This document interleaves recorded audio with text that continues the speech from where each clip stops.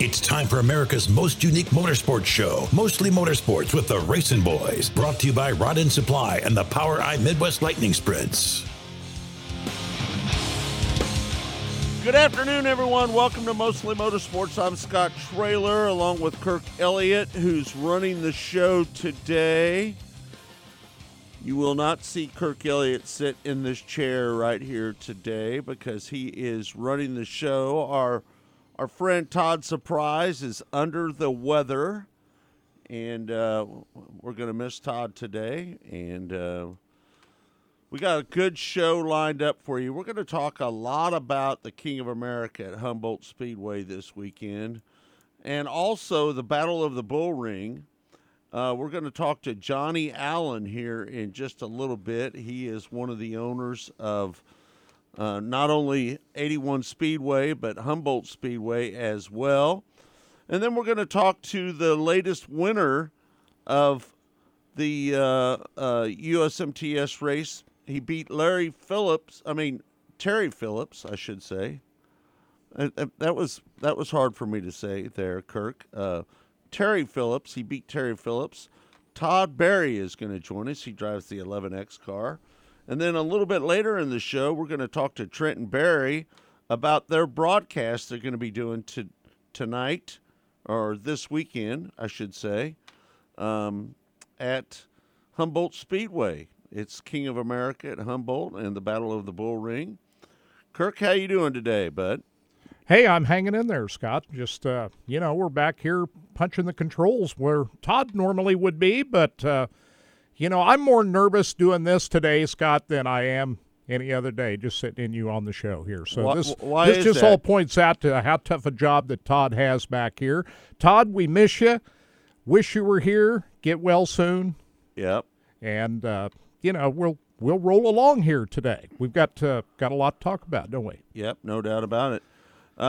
We see Tammy is checked in. Tom Hahn is checked in. Tommy. We appreciate everybody checking in for the show today. And, Kirk, it's a pretty big weekend for Humboldt Speedway this weekend, isn't it?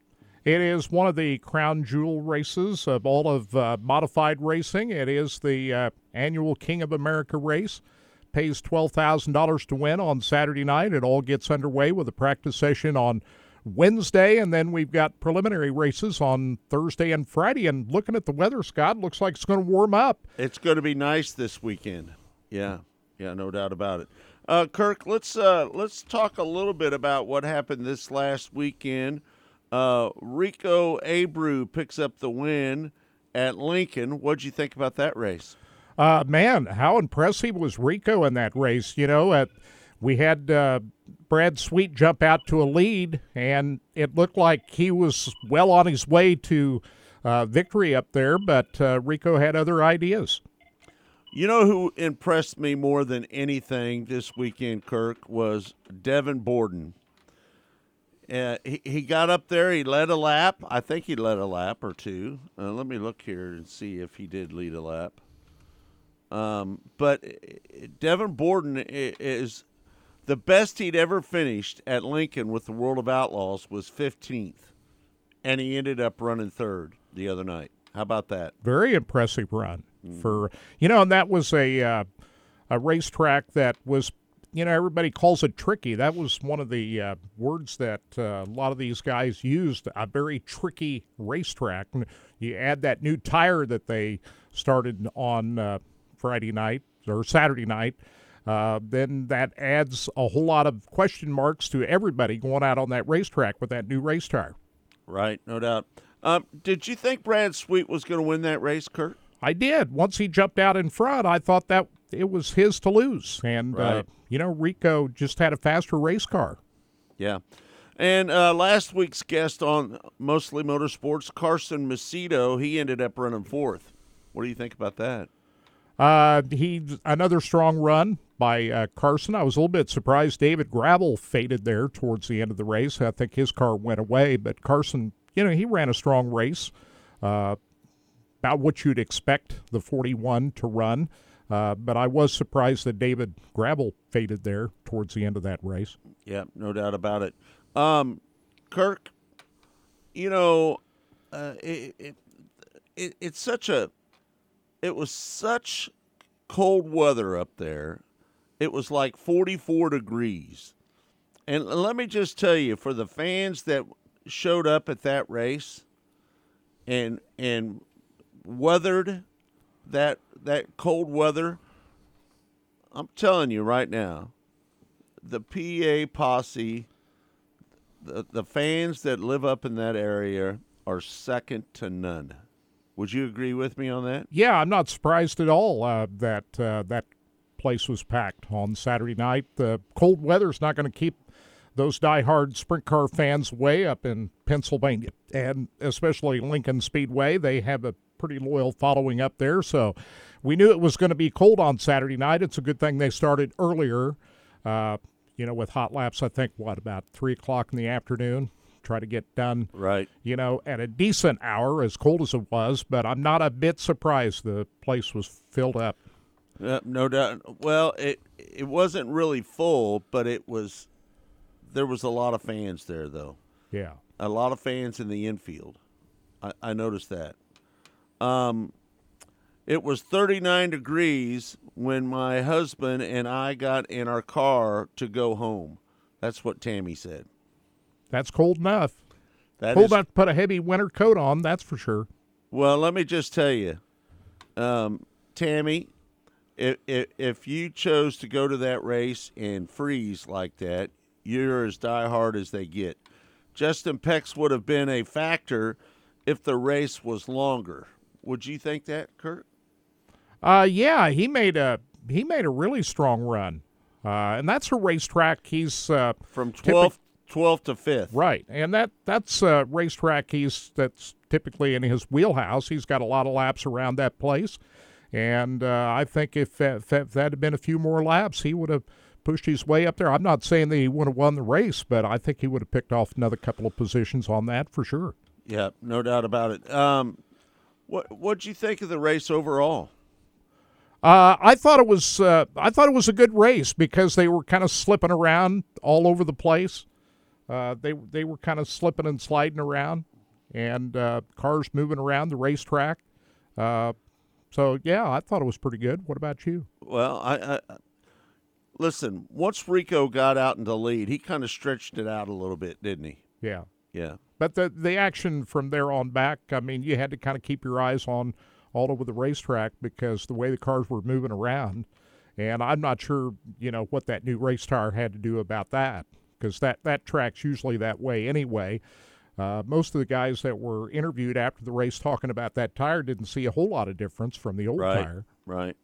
And we've got a little video that we're going to show a little bit later in the show.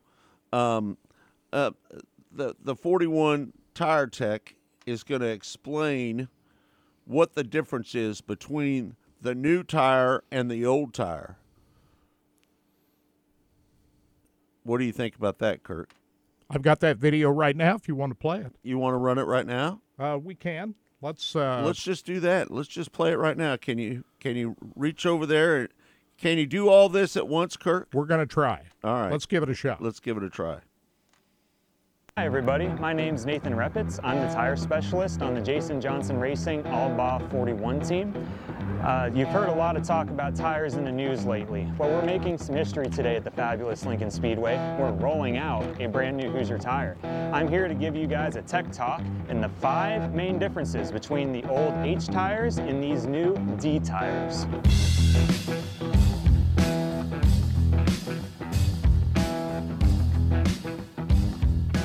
Point number 1 is the most obvious difference, and that is the tread pattern on these new tires.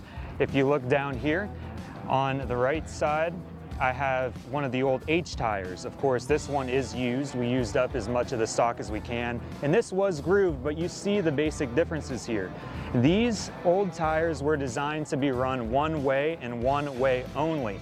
So the shape of the blocks is different from one side to the other. And you'll also notice the Hoosier paint is on the outside of the tire, but it's not on the inside.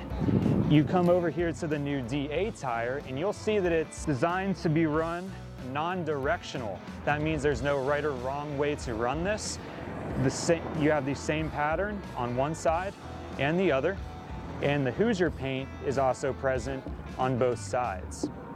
It doesn't matter which way we run these. This is so we can flip them after we run them a couple times, maybe get sharper edges back after they get feathered, extend the life of our tires a little bit more. You'll also see that the new tires have a lot smaller blocks and there's a lot more holes. These holes are for letting heat out. They're hoping that these will not blister or chunk out or just really get too hot too quickly, extending the life of our tires. Point number 2 is camber of the tires. It's a little difficult to see with our examples in front of us, but long story short, they took the camber out of both of these rear tires. When you look at the old tire, which is dismounted at this point, the outside of the left rear was a little lower than the inside just because of the way the car leans. What they did is they made this new tire completely flat across. That will allow us to flip them and run them the other direction more easily. All right, point number 3 is the compound of the tire. The compound referring to how hard the rubber is. It's easy on the left rear. There was no change. If you're familiar with a durometer, that's still gonna be around the low 30s, around 35 points. But the right rear is where Hoosier made the change. This new right rear tire is about 3 to 5 points harder than the old H tire. With the durometer, I was getting about 38 to 40 points of hardness on the right rear tires. To put that in perspective for you, your all-season car tires are going to be about 60 to 70. So it's still a very soft compound, but they did stiffen the right rears up just a little bit, hoping to let the right rears wear a little bit better as we run them. And on that note with compounds comes to the name of them. When you look at the sidewall of the tires, this block right here shows you what that compound is. Now we are referring to these as D15A for the right rear and D12A for the left rear. We used to have a choice between an H12 and H15 on the left rears. Now, almost every team would run an H12 almost every night. So to simplify their production, we are down to one hardness compound, the D12A. It is worth mentioning that they changed the casing options a little bit on the left rears. So 94, it was built to be around 94 inches in circumference. Because of the way these are built, we do get size variations either way. That's how we dial in stagger. Now on the H12 tires, we had a choice between a 92, 94 short, 94 tall, 95 and 96 casing. Now at these D12As, they split the 94s and they got rid of the 95. So our options are 92, 93, 94, or 96. The last major difference is the sidewall stiffness of these tires. This is an old H12 left rear that's dismounted, so I can show you that example. You have the sidewall here, and there's steel belts coated in rubber. And then what I'm referring to is how flexible, hard, or soft this sidewall is. On the right rear tires, they stiffened the sidewalls just a little bit. On the left rear tires, they softened the sidewall just a little bit. And Hoosier believes this will allow the tires to work together as a set a little bit better than they were before. What does this mean for us? Well, when we're out running on the track, a softer sidewall tire can compress under load a little bit easier, but it could also grow up and expand at high speeds a little bit better. So if you were at a large track, you could actually lose a little stagger at the end of the straightaway if your left rear started to grow up. That's something we're going to have to take into consideration with how the weight is transferred, with how our ride heights are, and we're going to see who figures it out a little bit quicker, I guess. So those are the 5 main points of difference between our old and new tires. So for these first couple nights, we're all going to be learning together, giving feedback to our crew chiefs, trying to make changes and put our drivers out front. And make sure you tune in on Dirt Vision if you can't be here in person. I'm Nathan Repitz, and thanks for joining us. There you have it, Nathan Repis. Nice job explaining those tires right there, Kirk. Did you sponge up any of that right there? I did, but this is going to change the setups on all these race cars throughout the course of the season. As much changes that they're going to make on these race tires, and I didn't even really know that they were going to do this, Scott. And I saw a couple of drivers that didn't know until they got to the racetrack they were coming out with this new tire. I think most of the people knew that tire was coming. But did they know when it was coming? I can't hear you, Kirk. Did they know when it was coming? Kirk, you can turn you up a little bit there. Okay. All right. So, I think that most of the people knew that tire was coming. I don't think that was a big surprise to anybody. I think everybody knew it was kind of coming. I can't hear you, Kirk.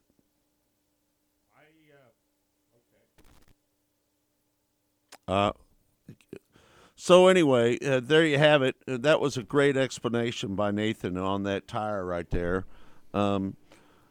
Again, today's Mostly Motorsports is brought to you by Rod End Supply, featuring the Power Eye Midwest Lightning Sprints. And what do you guys think about that tire? You think it's going to make a big difference? It seems to me that they can flip that tire around, and they can swap it around and run it in the opposite direction if they want to. So, anyway, I think that's going to be kind of tricky for the teams that have been out there running the conventional Hoosier tire for all these years. I think it's going to play a giant role in the in the way that these cars are going to work a little bit. Kirk, can you hear me now? Yeah. I don't know. Must push the wrong button there. No, I think the whole idea is to try to save these teams money. Isn't that the whole idea? Yeah. Come out with fewer race tires? I don't know how much the tire is going to cost, to be honest with you. I have no idea how much this tire is going to cost. But what I do know is that here as of lately, that we've seen these tires going for $350, which is way up. So A.J. Butler just said $330 for this tire. Is that save a lot of money or just a little bit of money? Fewer choices of tires means you have to carry fewer tires out on the road. I don't know. All right. Well, time will tell how they will work out with the new tire. Should be interesting. $1 million race. That's going to be interesting, the $1 million race right there. Trying to figure out these tires. But by then, I think the teams will figure them out. Don't you? Well, these guys are really good out there as far as getting the setups right. They'll figure it out. And I don't anticipate it changing the racing a whole lot. But if it's going to save them money on the tire bill out there, I guess it's all worth it. But right. I think there'll be some transition time to try to get the setups all figured out. I think you probably have to throw all the setups that these guys had right out the window, would you not? No doubt. This tire is not going to be anything like the tire that they've been using. So we'll just have to see how it all works out. All right, we're going to take a break right now, Kirk. And when we come back, Johnny Allen, one of the owners of 81 Speedway and Humboldt Speedway, is going to join us. We're going to talk a little bit about the King of America at Humboldt this weekend and the Battle of the Bull Ring. It's the B-Mods are going to be running the Battle of the Bull Ring, and the King of America at Humboldt will be the USMTS cars as well. We're going to take a break. When we come back, more of Mostly Motorsports. It's all brought to you by Rod End Supply, featuring the POWRi Midwest Lightning Sprints. We'll be right back. Stay tuned.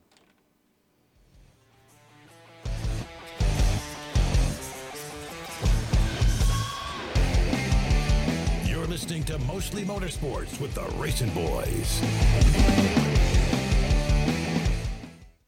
Rod End Supply is involved with a variety of motorsports as well as industrial applications with many different types of products. Since 1989, Rod End Supply has provided superior products priced competitively. Whether you're racing at the circle track or drag strip, rock climbing, or going off-road, Rod End Supply has an assortment of rod ends, radius rods, and specialty products to keep your equipment moving. Rod End Supply's experienced staff is ready and willing to help you with your needs. Their promise is to continue to provide a superior product with superior service so you can stay in front of the field no matter what it is. To learn more, go to rodendsupply.com.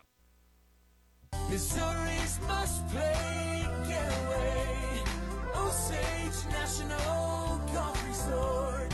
3 9-hole courses to choose from at the Lake of the Ozarks in the Osage River Valley. Stay and play packages in our first-class condos. A beautiful clubhouse complete with pro shop and exercise facilities. A large pool for relaxation and families. The Eagle View Sports Bar and Grill. Great wedding facilities. Go online and make your tee time today.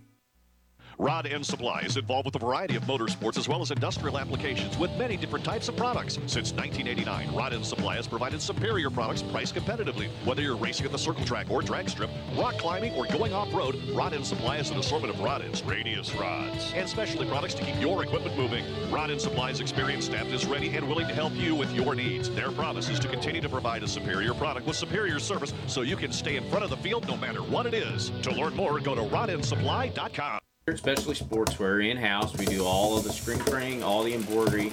We do some vinyl. The other add specialty items like your pens, magnets, notepads, calendars. You can actually buy that, build your business to make it larger. We have the largest screen printing process and the largest embroidery anywhere around in the area. We can do stuff all the way from your school clubs to sports teams, a professional look in the office. If you can imagine it, we can do it for you.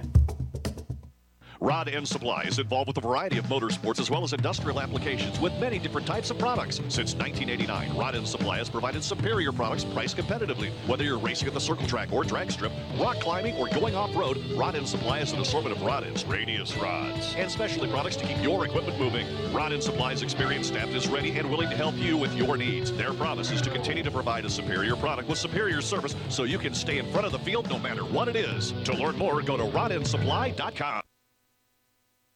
Race fans, the National Sprint Car Hall of Fame and Museum is open 7 days a week, year-round, for you to come in and check out all of the wonderful race cars on display in the museum, and our online store at sprintcarstuff.com is open 24 hours a day for you to check out everything that we have in stock for sprint car fans. Whether it's for a birthday, anniversary, or Christmas, sprintcarstuff.com has it all. That's at the National Sprint Car Hall of Fame and Museum in Knoxville. Go harder, faster, stronger with Rod End Supply. Whether you are running industrial, farming equipment, or a race car, Rod End Supply has the assortment of rod ends, radius rods, and specialty products that will help you lead the field in performance. Our superior design means our rod ends last longer and perform better, giving you the edge on the track and saving you money. Contact Rod End Supply or order online today at rodendsupply.com. We don't just sell them, we race them. rodendsupply.com. Serving the racing community for over 30 years.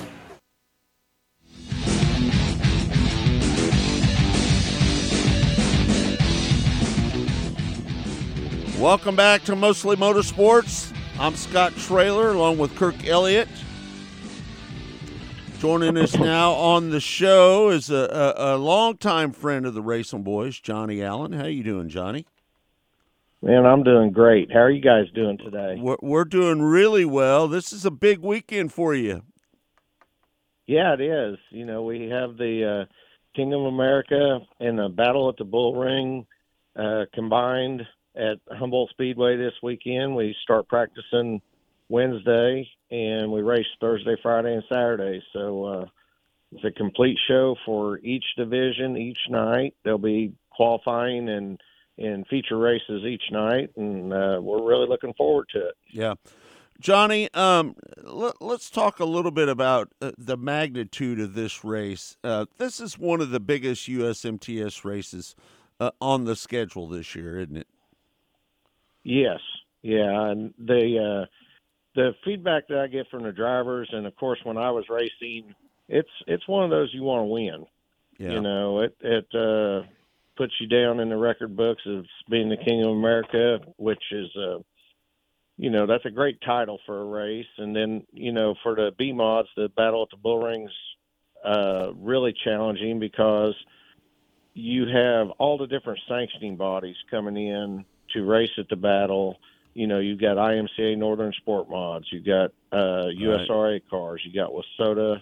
They call them Midwest mods, but at the battle they're classified as B mods. Right. And these guys come from all over the United States and Canada, and they want to see how they shake out, you know, compared to everybody else. So it's a real good proving place to kind of set the tone for the season. You know, if you roll out of Humboldt as the winner of the Battle of the Bull Ring, you know you're one of the top B-mod teams in the country, you know. Yeah. Let me ask you this. As a former driver, do you miss racing a little bit? Oh, I miss it a ton. I would love to be racing still. I just chose to focus more on business, and I had the opportunity working with FOE Enterprises to kind of, you know, to be the general manager of these facilities, and hopefully I can lead racing in a positive direction, and that'll, you know, things just kind of come together so that I could stay involved, and hopefully my input is positive, and we just keep on building at these facilities and on these races. Do you kind of live through your kid a little bit? A little bit, yeah. Yeah. No, but he's learning, and yeah, I mean it's always nice to watch your kids race, and you know, kind of. I go out in the shop a little bit with them. I'm not out there that much anymore because running both these racetracks, I stay pretty busy, and I still have Allen's Automotive, you know, our speed shop. So right. I'm pretty hooked up. You got a lot going on in your life right now, don't you? Yeah. But it's all good. Yeah, no doubt. Let's talk a little bit about the format that's going into the King of America and the Battle of the Bull Ring this weekend. Kind of break it down a little bit for us, would you? Okay. The King of America, the USMTS Modifieds, they will come in and run their group time trials. Then they line the heat races up with I believe it's a 6-car invert now. Mm-hmm. And then it's heads up out of heat races to the features.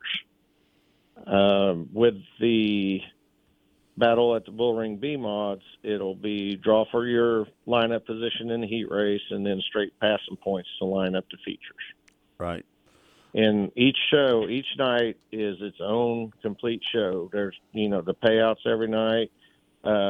You know, if you win Thursday night, that doesn't necessarily mean that you're going to be in the feature Saturday. So everybody's got a good chance. Instead of doing it cumulative where we qualified Thursday and Friday and everything built towards Saturday, you know, this time of year with the weather and stuff, we just thought we would do a complete show each night, and they're their own entity. And I'm really excited about it. I think it's going to work out well. Yeah. No doubt.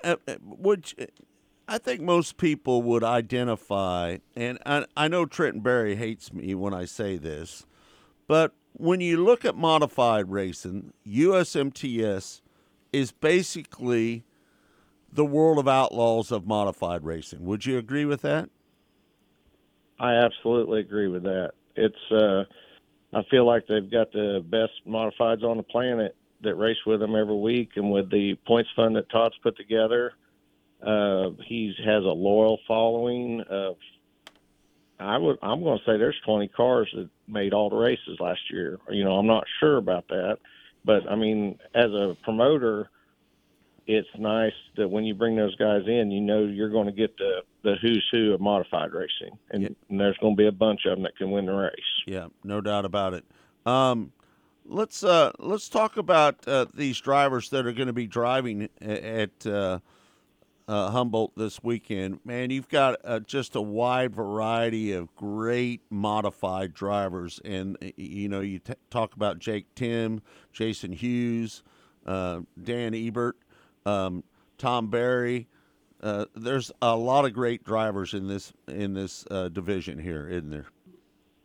Yes, there is. There's a lot of established drivers that have been doing it a long time on the Touring Series, and then he's got a fresh group of young people that are coming in that are very competitive, and that mix is very exciting. You know, from the grandstand side, you know, you can always find somebody to cheer for. Right. And if you're rooting for one of our local drivers, Darren Fuqua, he's pretty good as well, isn't he? He's awesome at Humboldt. He's come close to winning the deal. I believe that he will win it. This could be the year, you know. As far as regional racers around here, you got Darren and Tanner Mullins, Tyler Davis, a whole host of them that I feel are good enough that could win the King of America. Yeah. And a lot of people can watch it on racingdirt.com this weekend. It looks like you're hitting it out of the ballpark this weekend. It looks like you're going to have some warm weather this weekend. It looks like it's in your favor. Yes, well, we think the weather's going to be good. We do have a slight chance of rain a couple of mornings, but the accumulation is not very much at all. So we're very excited. You know, we moved it 1 week later this year, and, you know, hopefully we made a good decision and it works out better. Right. We do have, you know, ticket sales. We've got a lot of people calling about tickets. Our suites are sold out. We do have some reserved seatback seating left. One thing I'd want to mention is today at 5 o'clock is the deadline for the race teams to get their discounted pre-entry price. And there's a link on HumboldtSpeedway.com. Takes you right to where you enter, and you have till 5 o'clock today to take advantage of that. And then it goes up to the race day price. But no, everything's coming together well. Yeah, and people can bring their RVs out there as well, too, right? That is correct. We have primitive camping. We don't have any hookups. Right. We do have, in the pit area, the restrooms, the men and the ladies' restrooms both have a shower in them, which they're free to use. We have a nice campground that's adjacent to the pit area. It's inside the fence for the pit area. If all the occupants are buying pit passes, that's a great place to camp. Mm-hmm. If you're going in the grandstands, we have limited camping on the very north side of the spectator parking, and then we have some more over on the east side of the property outside of the pit area. So, you know, usually we can get them accommodated where they can enjoy themselves. We've got a band Friday night after the races. The Trevor Holman band will be playing. We're running 2 classes, so we should be able to get over fairly early where people can enjoy it. They can socialize and meet the drivers and hang out and just have a big party. Yeah, no doubt about it.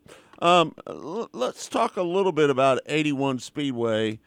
That place races totally different than it did before it had the wall, doesn't it? Yes, it does. That's another thing. You know, you love it when a plan comes together. But we did that, you know, after we purchased the facility, we sat down and talked about it and thought that would help. We put the time in, built the wall and the catch fences and stuff, and I think it has definitely been an attribute to the racing.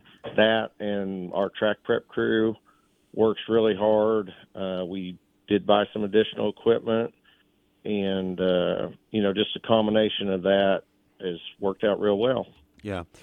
As a former driver, what do you bring to the table that that most people, you know, a lot of times it doesn't work out when a driver tries to become a promoter, but you've done a real and exceptional job at doing it. Tell us your philosophy behind that, and coming from a driver to being a promoter. Tell us your philosophy there a little bit. Well, It's multifaceted for sure, but I guess to boil it down is I try to treat the racers and the fans how I would like to be treated as if I was in their shoes. Mm-hmm. But saying that also becomes a time sometimes that, somebody's got to be in charge. And I try to make policy that is fair and it's uniform. It's not, well, so-and-so you treat this way or you treat this guy this way. I just try to be uniform and treat everybody with the utmost respect. And so far, it's worked out pretty well. Yeah. I'd be remiss if I didn't mention, because, I traveled up and down the road with the Lucas Oil ASCS. Well, it's not the Lucas Oil ASCS National Tour anymore. It's the ASCS National Tour. And you guys are you're going to have them there in June, I believe, right? Yes, they'll be at 81 Speedway in June, and they will also be at Humboldt Speedway. I believe it's June 16th. I should have had my schedule up here. That's a race that we just added. But Right. we will have the ASCS there at both tracks, and they will be twice. The National Series will be at 81 twice. Right. And you're also going to have the Extreme Outlaw Midgets there this year as well. Yeah, that's going to be very exciting. That is May 5th at Humboldt Speedway. Right. And we're also featuring wingless outlaw sprint cars with them. And then May 6th at 81 Speedway, and the wingless sprint cars are running with them there also. So it's kind of an open wheel weekend for us. We've had the wingless sprint car group there several years in a row, and they always put on a great job, great racing. Right. And the Extreme Outlaw Midgets, I feel like that they've got the best midget show in the country. I'm really excited about having them. Yeah. And you're also going to be running the Sooner Late Model Series there as well. Talk about late model racing at Humboldt. Well, this year's the first year we're bringing the Sooners in to Humboldt. We've had a great relationship with them at 81. They always have good car count and put on good races, so we're really excited to bring them in at Humboldt. We do have a 30,000 win World Outlaw late model race at 81 Speedway in June, and late model racing's strong. We're happy to have them guys. Right. Hey, Johnny, this time of the year, holding a race, that's got to be a particular challenge in prepping a racetrack, which is a lot different than prepping a track in the middle of the season. You're just coming off a cold snap. Just what are the biggest challenges in late March of preparing as good a racetrack as you can possibly get it for this weekend's King of America? Yeah, it's a big challenge, and Ryan Whitworth's been working for a month and a half getting the track prepped. We generally try to be packed a little harder this time of year. That way, if we do get rains, they won't wipe the racetrack out and it get rough. Part of the problem is, like we had an enduro at 81 Speedway Saturday, and the water truck was freezing up because was so cold, so there's those things that you got to contend with. If you do get a nice day where you can work and put water on and stuff, then you got to go back there and winterize all your equipment again at the end of the day. Right. Because it'll be cold the next day. But no, it's the main thing is probably try to get the racetracks a little harder so that if we do get moisture, that they don't tear up and get rough. And other than that, it's pretty much the same, just a little colder weather. And who better to know than Ryan Whitworth, the former owner of the track? He's got a lot of experience with this event this time of the year, and no doubt. Having him still on Yes, board, he that's a does. big help, isn't it? Oh yeah, the Whitworths have been great. Ryan does a tremendous job on the track prep there, and with his experience of his family owning the track all these years and seeing different scenarios and and stuff. I mean, it's just makes it a lot of fun. Takes a little bit of load off me because I just don't have to worry about it. Right. Whether the track's going to be ready or not, he just takes care of it. I do have a good track crew at 81, but I spend more time with those guys out there, doing the prep work and stuff. So, Ryan's a huge asset. Yeah, no doubt. Well, Johnny, we appreciate you taking the time to join us here on Mostly Motorsports. Again, it's all brought to you by Rod End Supply, featuring the Power Eye Midwest Lightning Sprints. Thanks so much for joining us on here. Is there anything that you need to add to this weekend and let everybody know what's going on out there this weekend? No, this weather's going to be good. I hope that they can all make it out. They can check the schedule of events and get all the times and pricing and everything at HumboldtSpeedway.com. And, check out we got a very aggressive schedule at 81 Speedway this year with 2 World Outlaw Sprint Car races, a World Outlaw Late Model race, ASCS National races. Holy cow. Check that out at 81speedway.com, and hopefully we'll see you at the races. Hey, quickly about that World of Outlaws event coming up. That's huge for 81 Speedway. Yes, we were very fortunate to have it. Thing just kind of fell in our lap when the family decided they wanted to move venues on that. We'd been trying to work with the Outlaws and get a date, and it just all came together, and we got the Jason Johnson Classic, and it's going to be a tremendous event. Yeah. Do you think there'll ever be a time when we'll see a World of Outlaw event at Humboldt? I don't know, Scott. It's not out of the question, but it is a smaller facility.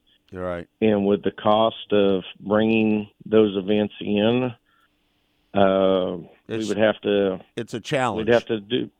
It would be challenging. I mean, we had a great event last year with the World Outlaw Late Models. We were really close to capacity at Humboldt. The racing was awesome. The pits were full, and it basically was a break even. Mm-hmm. So that's why we changed and added 2 days at 81 and took the World Outlaw Late Models off of Humboldt and brought in the Sooner Late Models, which is a more manageable purse. I'm not going to say it's not going to happen because we do have big, we want to be big-time auto race promoters, right. So it could definitely happen again, but we're going to have to do some strategic planning to make it work out. Yeah, no doubt. Well, Johnny, thanks for taking the time to join us here on the show today, man. We appreciate it, and we'll be watching on RacingDirt.com. I'm kind of stuck in the studio here, and I might make it down there on Saturday. Man, just let me know. I'd love to see you guys and visit again. I appreciate everything you do with the show. I listen to you all the time when I'm running back and forth between Humboldt and Wichita, and very enjoyable and informative. I pick up on a lot of stuff, what's going on around us that I wouldn't normally get to hear, Right. Okay, Johnny, thank you so much for joining us. We appreciate you. All right, thank you. All right, there you have it. Johnny Allen, one of the promoters at 81 Speedway and Humboldt Speedway. We're going to take a break. We'll be right back with more here on Mostly Motorsports. It's all brought to you by Rod End Supply, featuring the Power Eye Midwest Lightning Sprints. We'll be right back.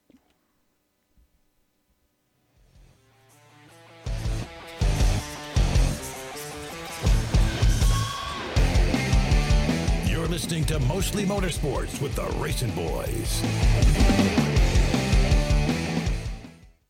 Rod End Supply is involved with a variety of motorsports as well as industrial applications with many different types of products. Since 1989, Rod End Supply has provided superior products priced competitively. Whether you're racing at the circle track or drag strip, rock climbing, or going off-road, Rod End Supply has an assortment of rod ends, radius rods, and specialty products to keep your equipment moving. Rod End Supply's experienced staff is ready and willing to help you with your needs. Their promise is to continue to provide a superior product with superior service so you can stay in front of the field no matter what it is. To learn more, go to rodendsupply.com. Missouri's must-play getaway, Osage National Golf Resort. 3 9-hole courses to choose from at the Lake of the Ozarks in the Osage River Valley. Stay and play packages in our first-class condos. A beautiful clubhouse complete with pro shop and exercise facilities. A large pool for relaxation and families. The Eagle View Sports Bar and Grill. Great wedding facilities. Go online and make your tee time today.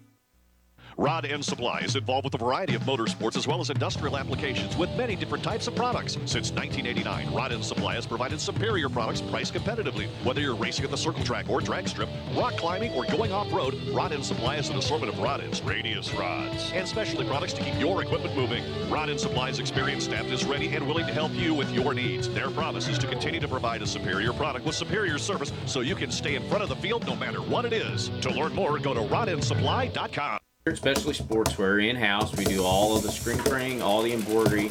We do some vinyl. The other add specialty items like your pens, magnets, notepads, calendars. You can actually buy that, build your business to make it larger.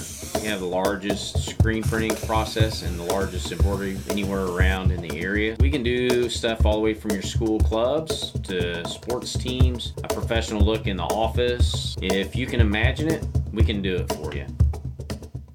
Rod End Supply is involved with a variety of motorsports as well as industrial applications with many different types of products. Since 1989, Rod End Supply has provided superior products priced competitively. Whether you're racing at the circle track or drag strip, rock climbing, or going off-road, Rod End Supply has an assortment of rod ends, radius rods, and specialty products to keep your equipment moving. Rod End Supply's experienced staff is ready and willing to help you with your needs. Their promise is to continue to provide a superior product with superior service so you can stay in front of the field no matter what it is. To learn more, go to rodendsupply.com. Race fans, the National Sprint Car Hall of Fame and Museum is open 7 days a week, year-round, for you to come in and check out all of the wonderful race cars on display in the museum, and our online store at sprintcarstuff.com is open 24 hours a day for you to check out everything that we have in stock for sprint car fans. Whether it's for a birthday, anniversary, or Christmas, sprintcarstuff.com has it all. That's at the National Sprint Car Hall of Fame and Museum in Knoxville. Go harder, faster, stronger with Rod End Supply. Whether you are running industrial, farming equipment, or a race car, Rod End Supply has the assortment of rod ends, radius rods, and specialty products that will help you lead the field in performance. Our superior design means our rod ends last longer and perform better, giving you the edge on the track and saving you money. Contact Rod End Supply or order online today at rodendsupply.com. We don't just sell them, we race them. rodendsupply.com. Serving the racing community for over 30 years.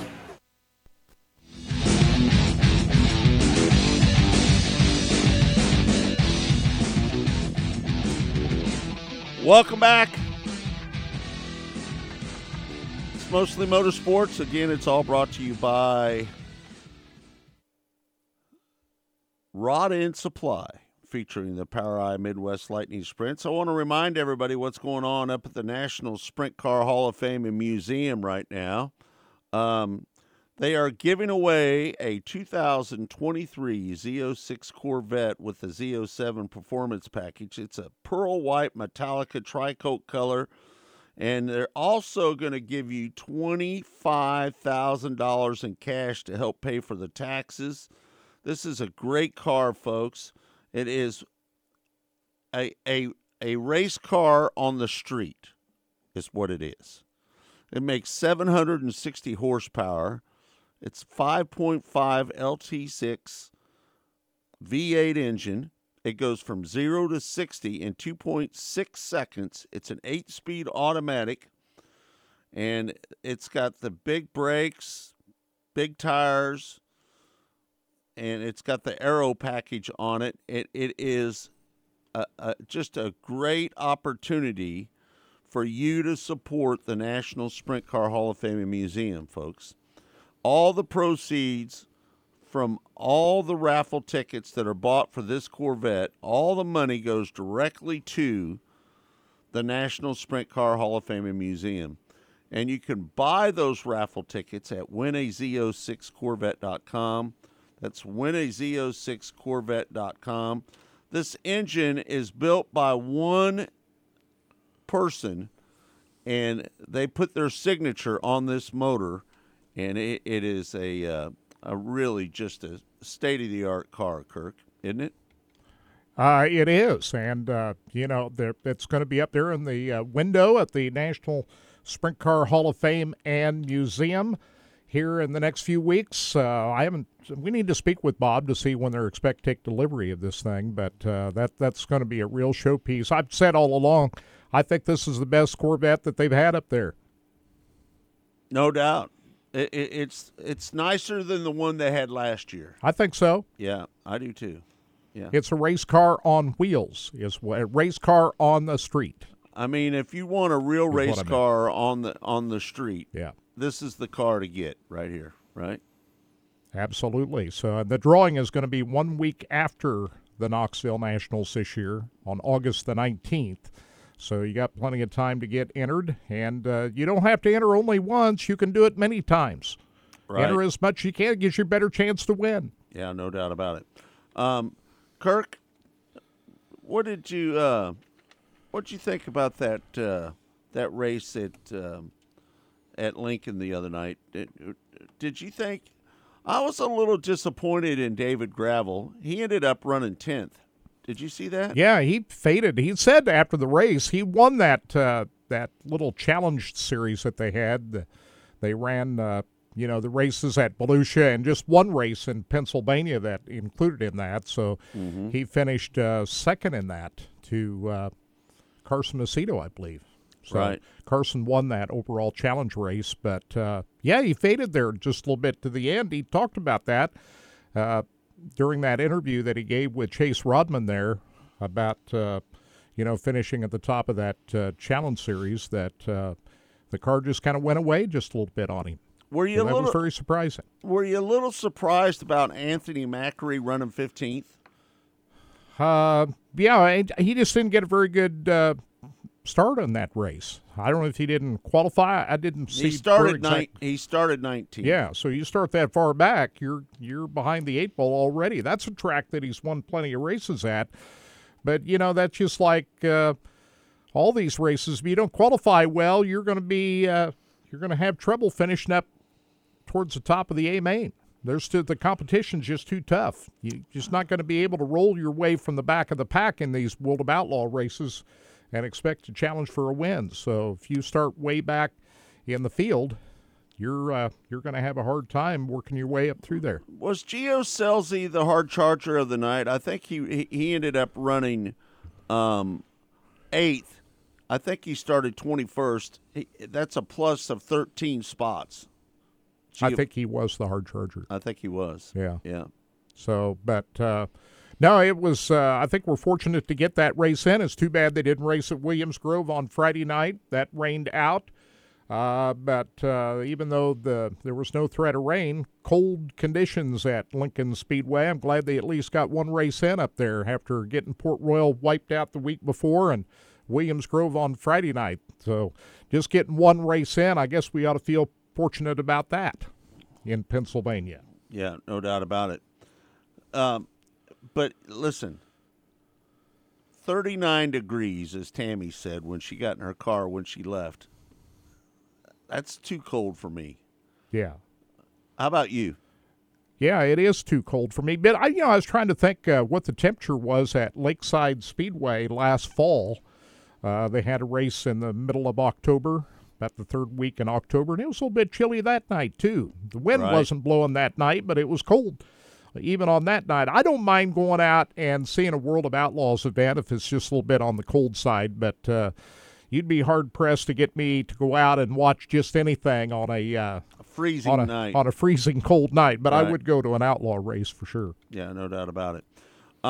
Kirk, the now 600 National Micros are moving their race to Port City Raceway March 24th and 25th. What do you think about that? Where was it scheduled? It was scheduled to be at Grayson County Speedway in Bells, Texas. And you're going to have better weather at Port City Raceway than you will in Texas? I don't know. Maybe. Well, that's the place. If you're going to move a micros race, then Port City Raceway would be the place to do it. So I guess I don't have any issue with that. They did get a Oil Capital Racing Series race in the other night. The OCRS race. Yeah. Fred Maddox won that race at Tulsa Speedway. The new Tulsa Speedway. They got a couple of nights racing in this past weekend. I think they had some modified, USRA modified racing on Friday night. And they were able to get one of the rare places in all the country that were able to get in not just one, but 2 nights of racing. So right, good for them. Yeah, no doubt about it. I'm sure it was cold. You know, another place it was cold yesterday, I heard them talking about it earlier, Atlanta Motor Speedway yesterday for the NASCAR 44 Cup degrees. Race. It was 44 degrees there. What do you think of that race? Did you watch it? I did. I watched all of it, and you know, I'm not going to lie to you, Kirk. I was kind of pulling for Brad Keselowski a little bit to win that race. How about you? I thought he was going to do it there for a bit, but Joey Logano, who I felt had the fastest race car the whole day. He did. He led more laps than anybody. He led 140 laps. He had a little help getting up there because if not for Corey LaJoie pushing him up there and then later Christopher Bell, I don't think Joey Logano wins that race. So, and I'm not sure what else Brad Keselowski could have done in that circumstance. If he'd have tried to move up to block too soon, then he would have caused a big pileup. So I thought that Brad Keselowski had a pretty good shot at it there, but I'm not sure what else he could have done in that situation. I was pulling for Christopher Bell, to be honest with you. He is the one of the prime elite drivers now, is he not? He is. If you look race by race and just see what he's been doing, and it doesn't matter what type of a racetrack they're racing on, Christopher Bell is finding his way at the front of the pack and being a contender in just about every race. Christopher Bell is currently second in the points, Kurt. What do you think about that? Stands to reason based on his performance so far. And, you know, we're not really surprised by this, are we? Even when he was doing his thing in the Xfinity Series, we saw him win his first ever Xfinity Series race out here at Kansas Speedway a few years ago. Yep. That he was a big-time star before he even jumped in a Cup car. Everybody was talking about how good Christopher Bell was going to be once he did jump into Cup. And now that he's gotten there and challenged for a championship last year, won 2 walk-off races last year to make his way into the next round of the playoffs last year and made his way into the Final Four. He is there now. Christopher Bell is at the point now to where you say that he's not just going to be a championship contender this year, but he's going to be a championship contender for years to come. Yeah, no doubt about it. Ross Chastain is currently third in the points, Kirk. What do you think about Ross Chastain? Well, he won 2 races last year. It's going to be interesting to see what he does this weekend down Dakota. He won that race last year, if you remember. Mm-hmm. Can he do it again? Yeah. Denny Hamlin, not a real big fan of Ross Chastain, as we all know now. Should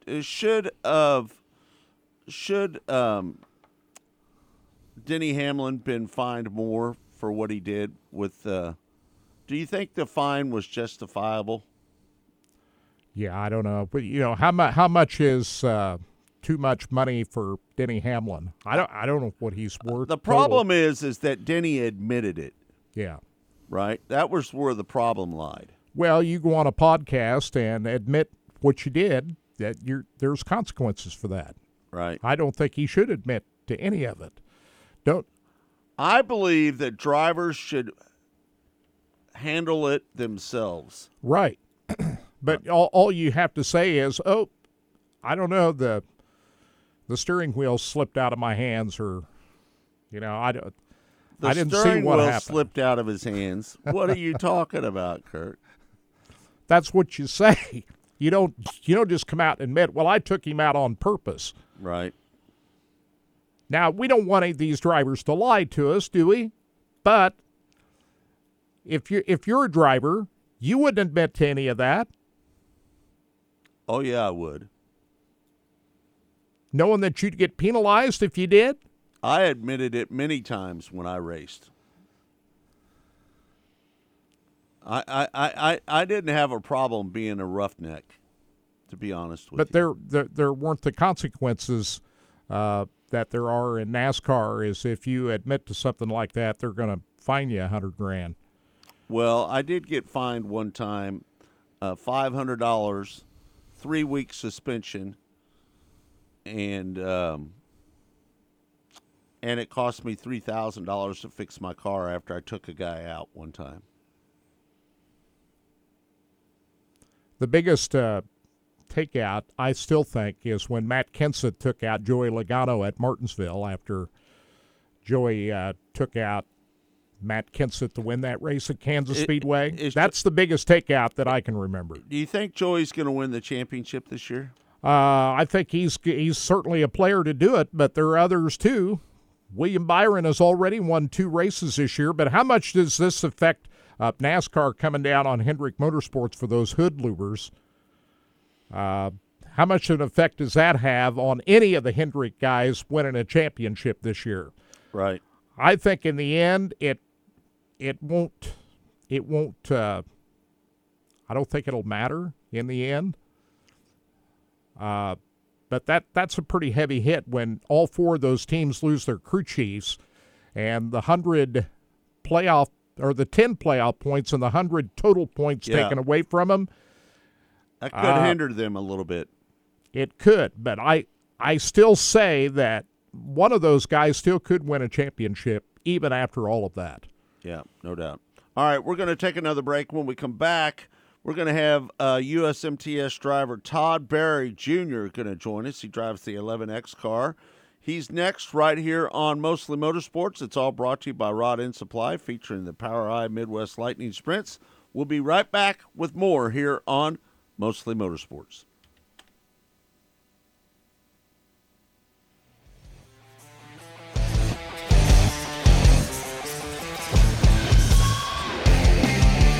You're listening to Mostly Motorsports with the Racing Boys. Rod End Supply is involved with a variety of motorsports as well as industrial applications with many different types of products. Since 1989, Rod End Supply has provided superior products priced competitively. Whether you're racing at the circle track or drag strip, rock climbing, or going off-road, Rod End Supply has an assortment of rod ends, radius rods, and specialty products to keep your equipment moving. Rod End Supply's experienced staff is ready and willing to help you with your needs. Their promise is to continue to provide a superior product with superior service so you can stay in front of the field no matter what it is. To learn more, go to rodendsupply.com. Missouri's must play getaway. Osage National Golf Resort. 3 9-hole courses to choose from at the Lake of the Ozarks in the Osage River Valley. Stay and play packages in our first-class condos. A beautiful clubhouse complete with pro shop and exercise facilities. A large pool for relaxation and families. The Eagle View Sports Bar and Grill. Great wedding facilities. Go online and make your tee time today.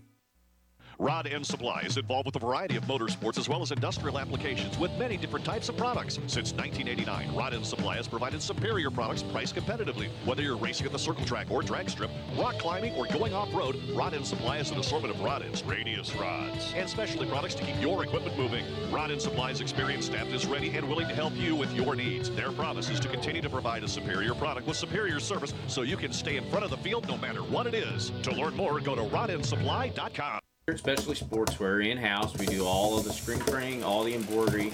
We do some vinyl. The other add specialty items like your pins, magnets, notepads, calendars. You can actually buy that, build your business to make it larger.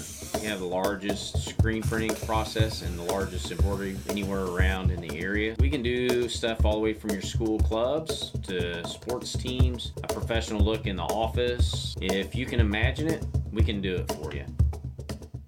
Rod End Supply is involved with a variety of motorsports as well as industrial applications with many different types of products. Since 1989, Rod End Supply has provided superior products priced competitively. Whether you're racing at the circle track or drag strip, rock climbing, or going off-road, Rod End Supply has an assortment of rod ends, radius rods, and specialty products to keep your equipment moving. Rod End Supply's experienced staff is ready and willing to help you with your needs. Their promise is to continue to provide a superior product with superior service so you can stay in front of the field no matter what it is. To learn more, go to rodendsupply.com.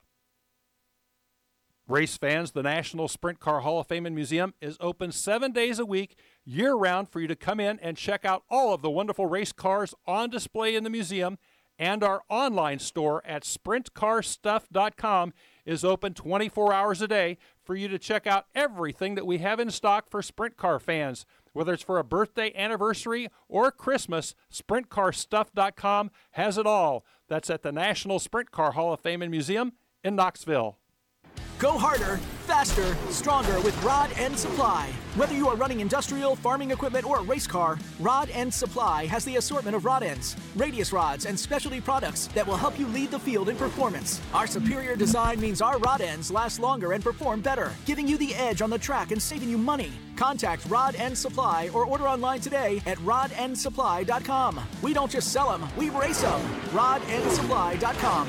Serving the racing community for over 30 years.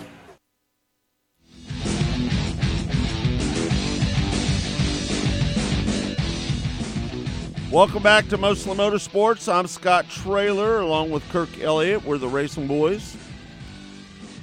And joining us now on the show is Tom Perry Jr., who picked up a win at Rocket Raceway Park just here a while back.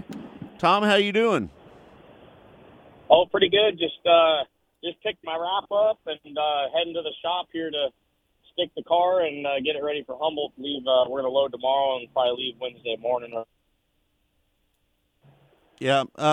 Where do you live, Tom? I'm living out of Des Moines, Iowa, and then I got a shop down in Carlisle, which is about 10 minutes, just right outside of Des Moines. Yeah. You picked up that win and you beat Terry Phillips. That was a pretty exciting win that you won down there at Rocket Raceway Park, wasn't it? Yeah, it was nerve-wracking to have a high-caliber driver like Terry himself, and just being a veteran in the class. And me and Terry have gone back and forth for the last probably 3-4 years in the crate race and stuff, and I've never really got to the open stuff till now. So I know he probably wanted to beat me pretty bad, and I lost that race down in Votto the second night for the Wild West shootout deal on the last couple laps, and Terry got pretty close to me at the end there, and I just told myself I ain't giving this up. And like I said in the interview, I was driving it off the end of the track if I had anything to do about it if I didn't win. So we were going for win or take all. Right. You're currently fourth in the USMTS points. Are you going to run the full schedule this year? Yep, that's the plan. We as of right now, we're planning on running it. It's just with the championship money, me being eligible for rookie, and just obviously through the purses every race we race, there's so much money on the line. Our obviously we'll just see how things go, but with any championship, I kind of do the 10 race rule kind of mark. Run about 10 nights, and you can kind of see where you're stacking up, how you're doing, what kind of money you're spending, what kind of money you're making. And but I personally believe the good runs we had in Votto for the Wild West shootout, and then now with the USMTS first weekend done in Texas, feel like we have a pretty good car and a pretty good shot at running good. So like I said, I'm going to plan on running the whole thing. What kind of chassis are you running? I'm in a Harris Auto Racing chassis. They're out of Boone, Iowa, 40 minutes north of Des Moines. And then I have a Mullins power plant in for an engine. And, we gave it the best I feel like I could. I put the best parts and components on my car as I could, and I feel like it obviously showcased out Texas being a little rough the first night, and we didn't have any failures. So I'm pretty proud of that. Yeah, let me just tell you, I ran a Harris car back in 1990. They've been around a long, long time, haven't they? Yes, they have.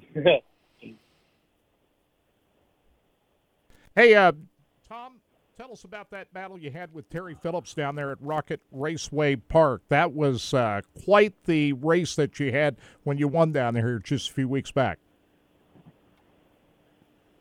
What did you say again right there?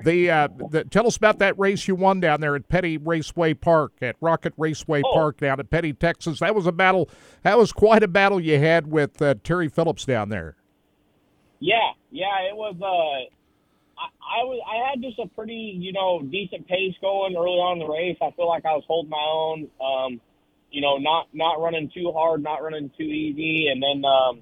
I don't know, maybe it was like 8 to go or something. Terry started getting close. So I think the biggest problem I still am trying to get better at is that the track changes a lot faster and moves around a lot more with this USMTS stuff, to where I wasn't really running the same line for more than probably 5 laps at a time, to where at the end I was really searching, trying to find the right groove, and I think Terry just got to me. I found, I think what won me the race, I found a pretty good line about the last 2-3 laps, and it kept me ahead of Terry. So, I don't know. I think just getting better at when the lines move around and being maneuverable. But yeah, it was definitely a hard race, with the character in 1 and 2, and then 3 and 4, where I ran most, was pretty smooth for the most part. But when Terry got close to me, I was having to kind of fill the slider line in 3 and 4, and then that obviously ended up in the top of 4. There were some holes, and it was definitely up on the wheel and hands on for the last 10 laps. And a few sparks as you're headed to the checkered flag there too, coming off that wall. Yeah, I didn't even know I even hit the wall. Normally I kind of hear it or feel it, and I think with the banking of the front straightaway, how it was, I just didn't feel it or hear it. And watching the replay, sitting in the hotel the next morning, just trying to see where we could get better, I seen that, and I was kind of hoping I didn't knock the deck out of the car, because I really didn't look too close at the car after we won that night, and ended up just, I think the body bolts I run must scrape a lot, because it really didn't tear any sheet metal up at all. But it made a lot of sparks, so it was something cool, I guess, for the fans. So yeah. Hey, what do you think about this King of America race at Humboldt? This is one of the bigger races of the year, isn't it? Yeah, I think it's a really good, crown jewel. It's pretty centrally located for most of the racers. It obviously kind of has to be located where it is, or more south, just for the fact, the weather early in the year. I'm driving right now, and I'm still seeing a little bit of snow up here in Des Moines, so. No, I think the location's great. The track's really fun. I really like tracks with walls around the top. I tend to race a lot of my local tracks, with the IMCA stuff. They got walls around. I just feel like I do well with walls, for judgment, and I think walls scare people a lot of times. So it kind of separates, the crowd a little bit, but, it puts on great racing.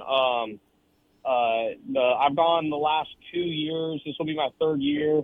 It's been good racing, up on the wall, down on the tires, through the middle, depending on the night and where the track is. But it always tends to usually have 2 lanes of racing, and tight lanes.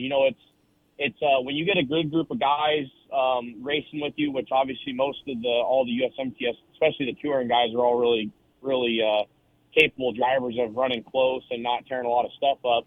It's really fun there, because it looks wider than it races. It races pretty tight for us guys, to where two guys wide is a pretty tight race. So it definitely is fun, and your adrenaline's up. It's a fast-paced track with being small. You definitely got to have your endurance in actually just driving. Your heart rate you got to keep down, because like I said, you're up on the wall, you're tight with everyone. It's definitely a different pace than most of the other tracks that we race on. Yeah, no doubt. We're visiting with Tom Barry Jr. He drives the 11X car. He's currently 4th in the USMTS national points. He picked up a win down at Rocket Raceway Park a couple weeks ago. And, listen, it doesn't get any tougher. And I'm really surprised that the cost of modified racing really is really went through the roof lately, hasn't it? Yeah, it's not cheap by no means. But I'll tell you right now, with what Staley and the group has done, they've done a great job. You know, over the years, I never could see it was really justified to race with them, just with the engine bill and everything that had to go for when you weren't racing for as much. But when he does these 3, 5, 10 minimums, and a lot of races pay more than that, but just, you know, the normal weekends, 3, 5, 10, it really, I feel like you can make some money racing. And then on top of it, if you run good in the point standings, is just a bonus on. And I feel like, to be honest, if you were to think about it, you're going to win, you know, a handful of races to win national points. And, I mean, you're looking at a, you know, $150,000, $200,000 season if you count the national points purse plus the money that you make winning and running good. So what he's done with the USMTS is a great move.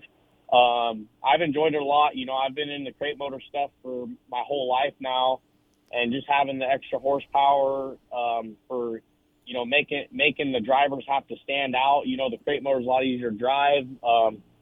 It definitely it's a new learning curve, but it's a fun learning curve, and I've had a blast so far. What is the difference between driving an open motor and a crate motor?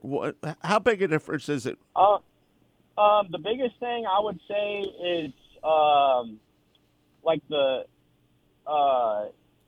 you can really out-tune yourself with the open stuff because you have so much horsepower, so you can kind of give yourself a bad crutch, more or less.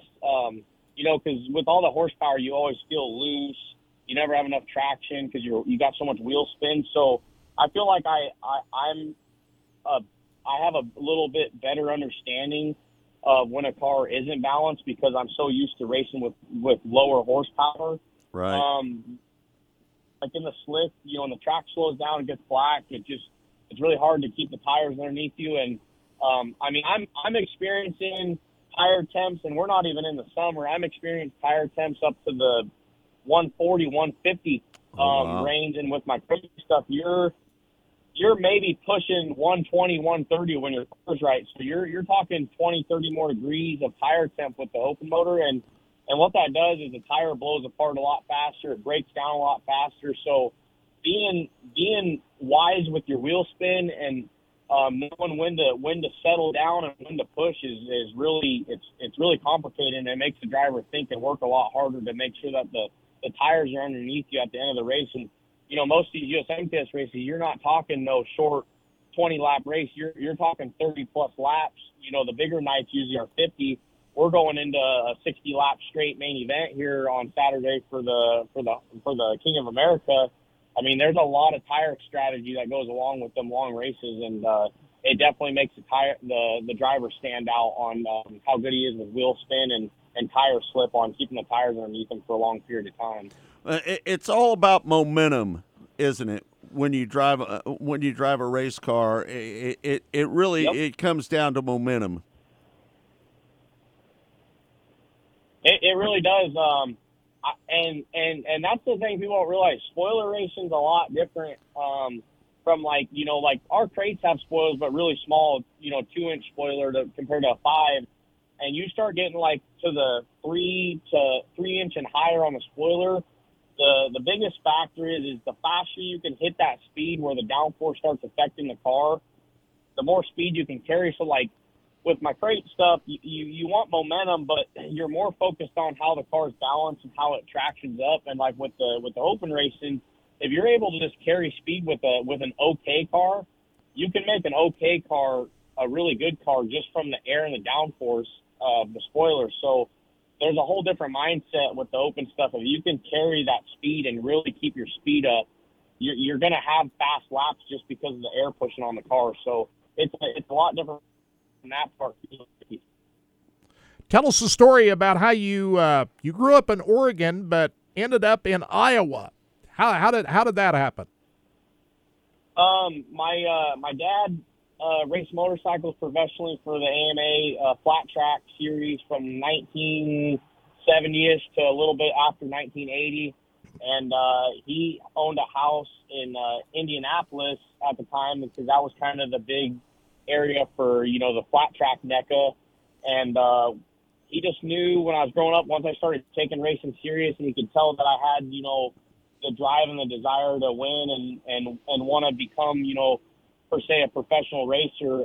He knew he had to get me back to the Midwest where dirt racing's big. And we started just coming out here for the first couple years for, a couple weeks, then it turned into a couple months. And then I think by the third year, we stayed out a full season from like March to October and just kind of raced out of our rig.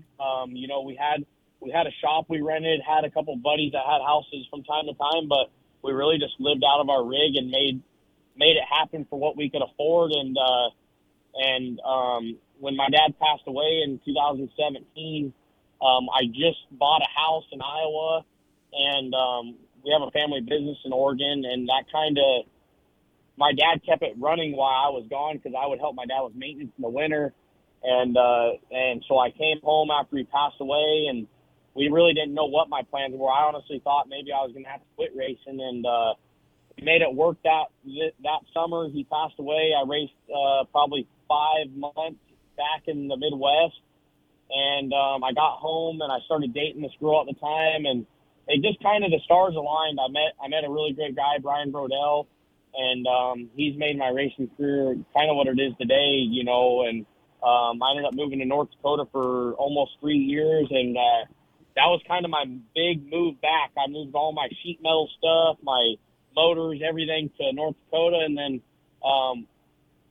me and my ex-girlfriend broke up, and I made the move down to Des Moines, back kind of in my old stomping grounds of where I was when my dad was alive, and I've been here since 2020 of March. I moved down here, and we're going, like I said, we're going on our 23 season, so I'm going on my third season down here, and we've had a lot of success since I moved. I mean, I had a lot of success in North Dakota, but I feel like I really showcased my talent once I moved out to Iowa and got to run against a lot of the top competitors. And like I said, then Staley last year did that, and Ramirez did that big purse, and just kind of changed the overall aspects of USMTS racing. And like I said, I've been fortunate. I've had a lot of great sponsors step up and try to help me do this deal. And like I said, I got to run good to make this deal happen. And you have to have that eye of the tiger mentality and have that hungriness of knowing that you got to run. So keep our heads down and maybe hopefully see us in victory lane more than the one time we already have been. So, but we definitely got to finish up front every night to be able to do this, and I just appreciate everyone that's helped me out along the way. Yeah, we're visiting with Tom Berry Jr. Did you ever think about being an AMA flat track racer? Was that the goal at one time in your life to run AMA? Yeah, I always grew up on motorcycles growing up, but I just about 4 or 5 I wrecked, not really hard, but it scared my dad, and he was just like, man, he was so beat up. He had 2 ankles, 2 shoulders, and 2 hips that were fake, and he was just really beat up for motorcycle racing. And we ended up knowing a kid about 10 houses down from us in our cul-de-sac that raced go-karts, and kind of just got in contact with them and started out in go-karts, and then worked my way up into dirt car circle track racing, and kind of found us where we are today. I'm honestly, truthfully grateful that I didn't start in motocross. I mean, I love the sport. I watch motocross and all that stuff, but I just I'm happy that I don't have to beat my body up like you have to with the motocross stuff. Right, no doubt. We're sorry that you lost your dad too, by the way, just so you know. Well, I appreciate that, and with they always say the good die young, and my dad, we had a lot of great memories, and I keep him in the back of my head, and just trying to make him proud. So. Yeah, what did your dad teach you that you forever will remember? What was the one thing that he taught you that you'll always remember that he give you that advice? What is the best advice he give you? I'd probably say work ethic. When my dad started riding for Harley in the 70s, my grandpa was a mason. He was in the masonry business, and my dad always worked with him. And my dad always told me every time he'd load up to head east to go to his house in the summers, he'd load his trowels up, and my grandpa always told him, racing don't work out. You always know you can work. And Right.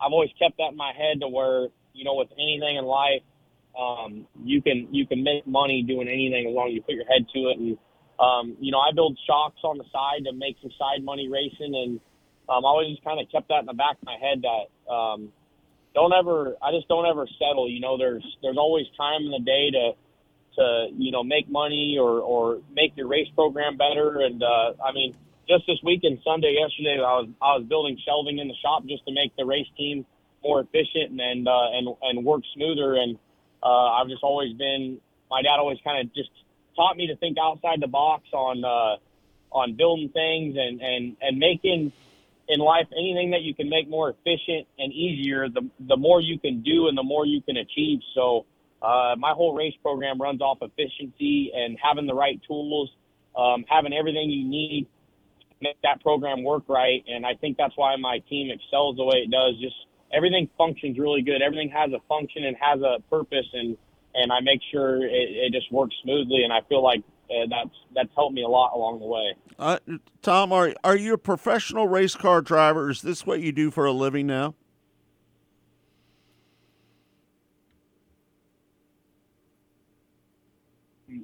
There were two different trucking companies, obviously, because I worked for one in North Dakota, but I worked for a trucking company for a little over 2 years down here in Des Moines, Larry Fleck and Son Trucking.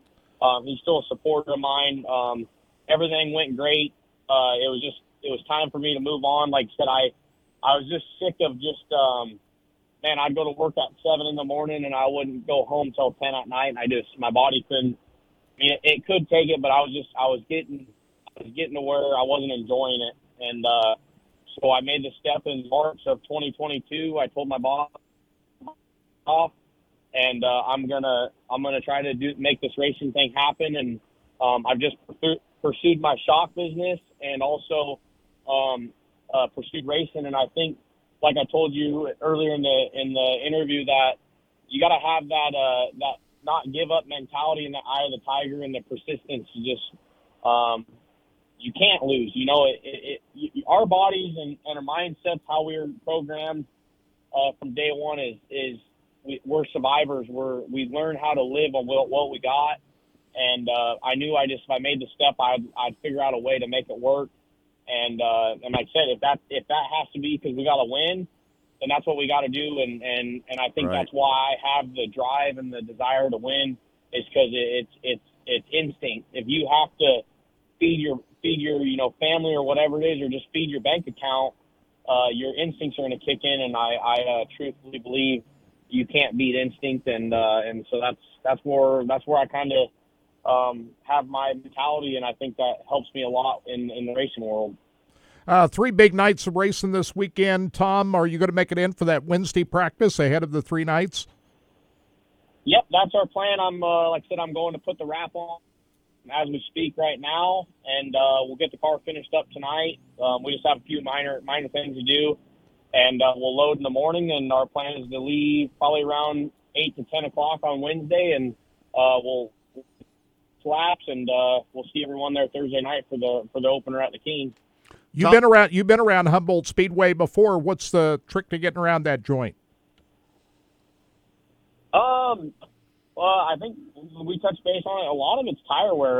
That place can be hard on tires. So a lot of knowing how to cut your tires, how to manage them, is really, especially for the Saturday show. You know, it's not an average 40-lap race. You're talking 60 straight laps.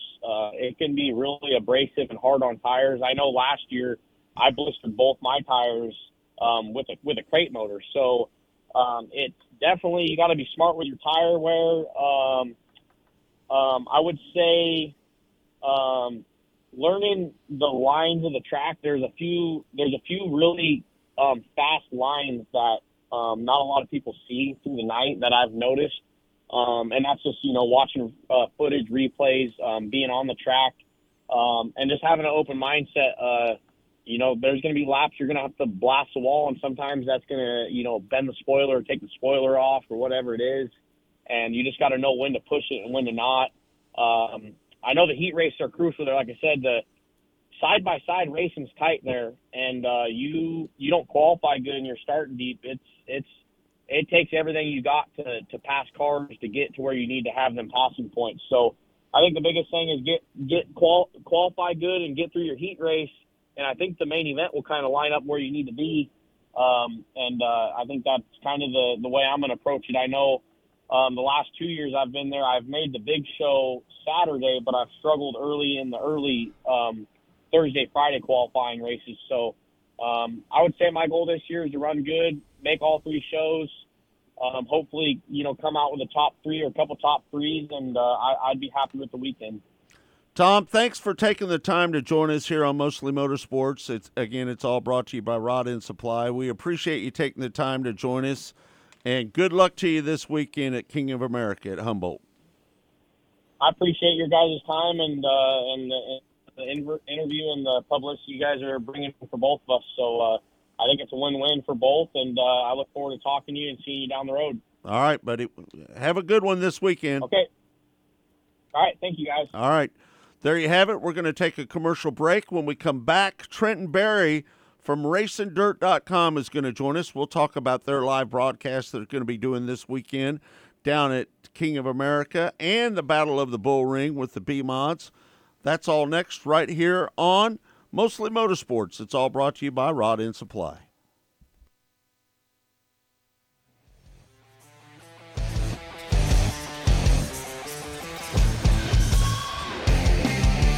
You're listening to Mostly Motorsports with the Racing Boys. Rod End Supply is involved with a variety of motorsports as well as industrial applications with many different types of products. Since 1989, Rod End Supply has provided superior products priced competitively. Whether you're racing at the circle track or drag strip, rock climbing, or going off-road, Rod End Supply has an assortment of rod ends, radius rods, and specialty products to keep your equipment moving. Rod End Supply's experienced staff is ready and willing to help you with your needs. Their promise is to continue to provide a superior product with superior service so you can stay in front of the field no matter what it is. To learn more, go to rodendsupply.com. Missouri's must play getaway. Osage National Golf Resort. 3 9-hole courses to choose from at the Lake of the Ozarks in the Osage River Valley. Stay and play packages in our first-class condos. A beautiful clubhouse complete with pro shop and exercise facilities. A large pool for relaxation and families. The Eagle View Sports Bar and Grill. Great wedding facilities. Go online and make your tee time today. Rod End Supply is involved with a variety of motorsports as well as industrial applications with many different types of products. Since 1989, Rod End Supply has provided superior products priced competitively. Whether you're racing at the circle track or drag strip, rock climbing, or going off-road, Rod End Supply has an assortment of rod ends, radius rods, and specialty products to keep your equipment moving. Rod End Supply's experienced staff is ready and willing to help you with your needs. Their promise is to continue to provide a superior product with superior service so you can stay in front of the field no matter what it is. To learn more, go to rodendsupply.com. Especially sportswear in-house. We do all of the screen printing, all the embroidery. We do some vinyl. The other add specialty items like your pins, magnets, notepads, calendars. You can actually buy that, build your business to make it larger. We have the largest screen printing process and the largest embroidery anywhere around in the area. We can do stuff all the way from your school clubs to sports teams, a professional look in the office. If you can imagine it, we can do it for you. Rod End Supply is involved with a variety of motorsports as well as industrial applications with many different types of products. Since 1989, Rod End Supply has provided superior products priced competitively. Whether you're racing at the circle track or drag strip, rock climbing, or going off-road, Rod End Supply has an assortment of rod ends, radius rods, and specialty products to keep your equipment moving. Rod End Supply's experienced staff is ready and willing to help you with your needs. Their promise is to continue to provide a superior product with superior service so you can stay in front of the field no matter what it is. To learn more, go to rodendsupply.com. Race fans, the National Sprint Car Hall of Fame and Museum is open 7 days a week, year-round, for you to come in and check out all of the wonderful race cars on display in the museum, and our online store at sprintcarstuff.com is open 24 hours a day for you to check out everything that we have in stock for sprint car fans. Whether it's for a birthday, anniversary, or Christmas, sprintcarstuff.com has it all. That's at the National Sprint Car Hall of Fame and Museum in Knoxville. Go harder, faster, stronger with Rod End Supply. Whether you are running industrial, farming equipment, or a race car, Rod End Supply has the assortment of rod ends, radius rods, and specialty products that will help you lead the field in performance. Our superior design means our rod ends last longer and perform better, giving you the edge on the track and saving you money. Contact Rod End Supply or order online today at rodendsupply.com. We don't just sell them, we race them. rodendsupply.com. Serving the racing community for over 30 years.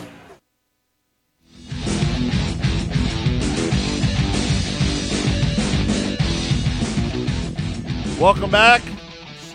It's Mostly Motorsports. It's all brought to you by Rod End Supply, featuring the Power Eye Midwest Lightning Sprints. Joining us now on the show is a longtime friend of the Racing Boys. Used to work at racingboys.com back in the day. Trenton Berry joins us now. Hey, Trenton, how you doing? Hey, I'm doing well. I'm doing well. Thanks for having me today. Man, this is a big weekend. King of America plus the Battle of the Bull Ring. We talked to Johnny Allen a little bit, and we talked to Tom Berry Jr., and this is a big weekend for when it comes to broadcasting, isn't it? Oh my goodness, it really is. It's a fantastic event. It's a very important weekend for us. It's a very important weekend for the series for Humboldt Speedway, and the fact that they've taken two and put them together puts that much more pressure on having a good couple 3 nights. You always want 3, but this time of the year you're thankful if you can get at least 2. So yes, this is there's a lot of weekends we go do a lot of work, and there are very, very few that have the impact that this weekend has. Trenton, are you guys going to show practice on Wednesday night? Are you going to show any of that? Nope, we are not practice streamers. We never have been. We did it one time. We got the same amount of buys as the time we did before. We sat and listened to everybody tell us we needed to promote better, needed to do more, and it made zero difference for us. All it did was force us to leave earlier, spend more on hotels, spend more on food, and wear the crew out before the event. I am not a practice streamer, and I'm pretty adamant on not becoming a practice streamer. To be totally honest with you, it's one of my issues over the years, and I was pretty firm on it in the beginning, and I've gotten even firmer on it as we've went along. Yeah, no doubt about it. So Thursday night it's going to pay $2,000 to win. Friday night $3,000 to win, and then on Saturday it's going to pay $5,000 to win. Talk about that a little bit on the pay structure. Yeah, for the USRA mods, that's right. It's a lot of money. This is the first time that the USRA mods for the Battle at the Bull Ring, and I guess I shouldn't say USRA because they welcome every sanction, and that track's weekly sanctioned USRA. But for the B mods, yeah, where they have paid out like that and paid out every night. So it's always been so well supported in the past. It's been over 100 cars before and been around 100 as well. So hopefully we can hit 100 on the B mods or get somewhere real close to it. To sure be a great way to start off the weekend. I love it because it's it's not only a mega race for the USMTS cars, but it's a mega race for the B mods, and it's first chance for a lot of guys around this area to get on the racetrack. And I'm thinking guys like Chris Jackson, guys like Andy Bryant, Ryan Gilmore, J.C. Morton, some of those guys. How do they mix it up with some of those Wasota cars from up north? And thinking about other people like out of Kansas City, like Shadron Turner that put together a career year last year. Do they come out of the blocks guns a-blazing? It definitely for those V mods is not. This isn't a race that'll break a year. It can certainly help make a year, no question about it. But man, to get that shot in the arm right out of the gate's pretty cool. And I'm telling you, Scott, by the time that A-Main comes around for that Battle at the Bull Ring A-Main, they have raced and whittled down so much to get that core group of cars in that A-Main. It's usually a really good show. Right. And the USMTS Modifieds are going to race on Thursday. They pay $3,000 to win, and on Friday they pay $5,000 to win, and then on Saturday it's $12,000 to win. Talk about that just a little bit. Yep. And it's it's interesting because the purse structure has went up on the off nights for the King of America, compared to what it was. You know, when you used to just race and you might get a little bit through the qualifying nights, and then it was 10,000 or 12 or 15 or, you know, whatever it was to win there. It's been different amounts over the years, but man, adding that Thursday and Friday night full shows to those and putting those big payoffs in, you know, has really added a lot of meat on the bone for these mod racers. And plus, you know, the cool thing about it is, you know, everybody wants that money on Saturday night, and they want the cape and the crown and the big victory lane and the chair and all that. But man, if you just have some bad luck, you know, whether it's your own doing or you just get caught up in somebody else's mess, because, you know, that just happens occasionally. Like, it's just racing. You're not beholden necessarily to what happened Thursday or Friday for Saturday, and I think that's a pretty neat deal, especially for cars that aren't point racing cars. You know, it's added a new wrinkle that wasn't always there for the King of America, because you could used to get one bad night in other seasons, other formats, you get yourself so far behind the eight ball that you just be buried come Saturday a lot of times. So not always, but a lot of times that was how it went for people. So I like multi-days. I like winners when we leave the racetrack. I think that's an important thing. Winners of some sort, right? Like you got a qualifying feature winner. You've got your pole sitter for your final night. You've got, like, I need some sort of winner when I go leave the racetrack. Like, who was the best car that night? And this format really accomplishes all that and so much more, because it's multiple chances to get money in racers' pockets. I love that racetrack. I love this race. Mods and B mods. I mean, you're asking me what's just, you know, if you're just going to carve me up something right down the middle, this is my ball to try to take past the center field wall. You know what I mean? Yeah. I'm really fond of this event, and I'm looking forward to a good one. We had a tough go with it last year. The weather was awful last year. A lot worse than what it looks like this year. I think there's probably going to be some rain throughout the weekend, but man, we're going to have more chances than not to get this thing in. It was pretty much gloom and doom from the outset last year, and it had a hard time really getting off on the right foot and getting going. Finally, Saturday was better, and you had to run like a show and a half basically on Saturday last year, which makes for an awful long day. So hopefully Mother Nature plays kind. She's played kind in the past. We'll talk really good for her this year, and really good right now, and ask her to be on her best behavior so we can just get this thing in or get most of it in. You know what I mean? Yeah, no doubt. You know, that race that Tom Berry Jr. won in the 11X car against Terry Phillips down there at Rock Raceway Park, man, that was a hell of a race, wasn't it? Yeah, it was. I'm telling everybody, side note, that he's my cousin, by the way. So, oh, yeah, right. It just makes for good fodder. But anyway, it was a heck of a race, man. You know, and he won one. I know you had him on a little bit ago, and he probably talked about the Wild West Shootout a little bit too. He won the race out there, and he got started off on the right foot.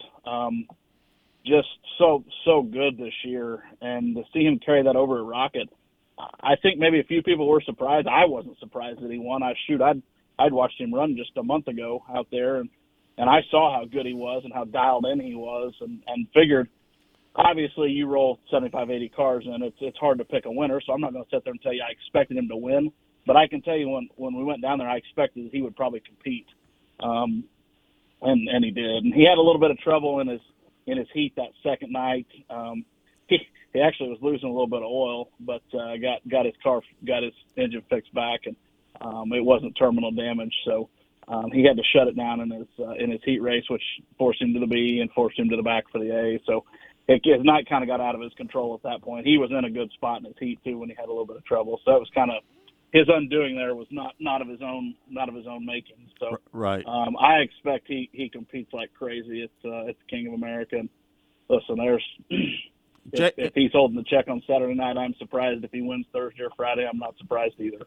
Yeah, Jake Tim, he's the current point leader right now in the USMTS.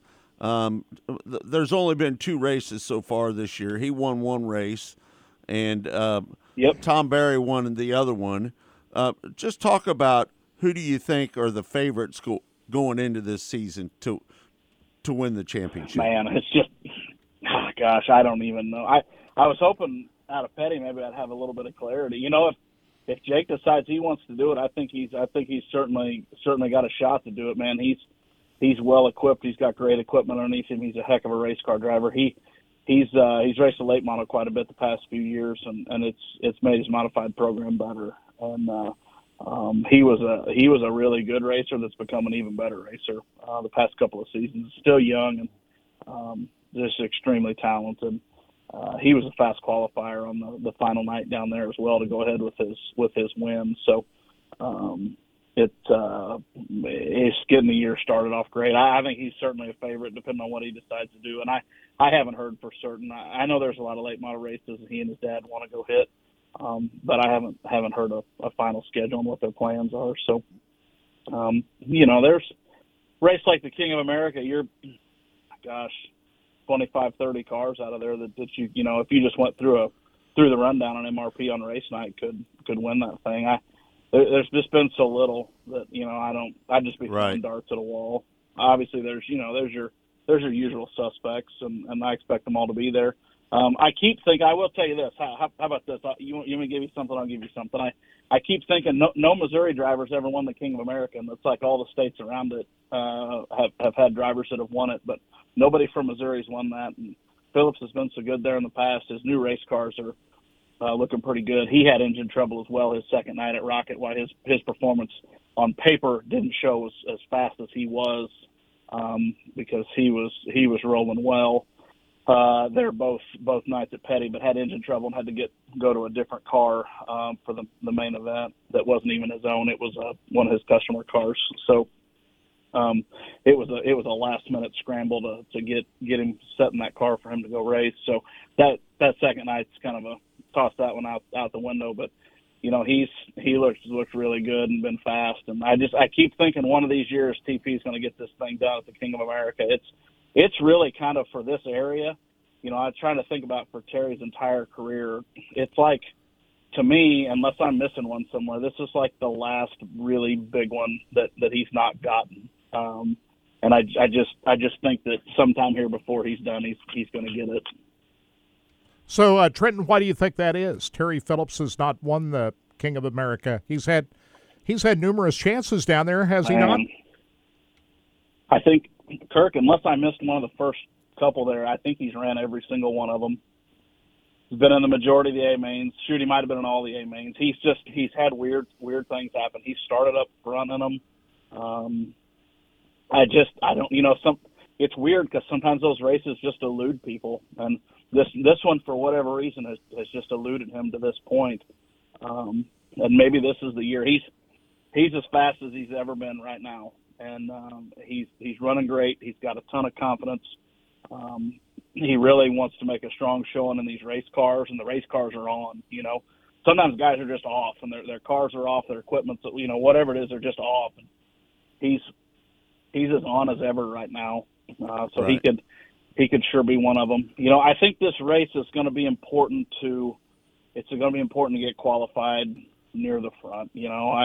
I don't think it's probably too much of a stretch to think about that winner probably coming off, one of the first 4 or 5 rows, in the front half of that field. So, just a lot of things got to go your way to get it done. Johnny Allen said that each night is its own night this year, that the 3 distinctive nights in the format this year. So you could, if you ran bad on Thursday and Friday night, you still could come in on Saturday and win this thing, right?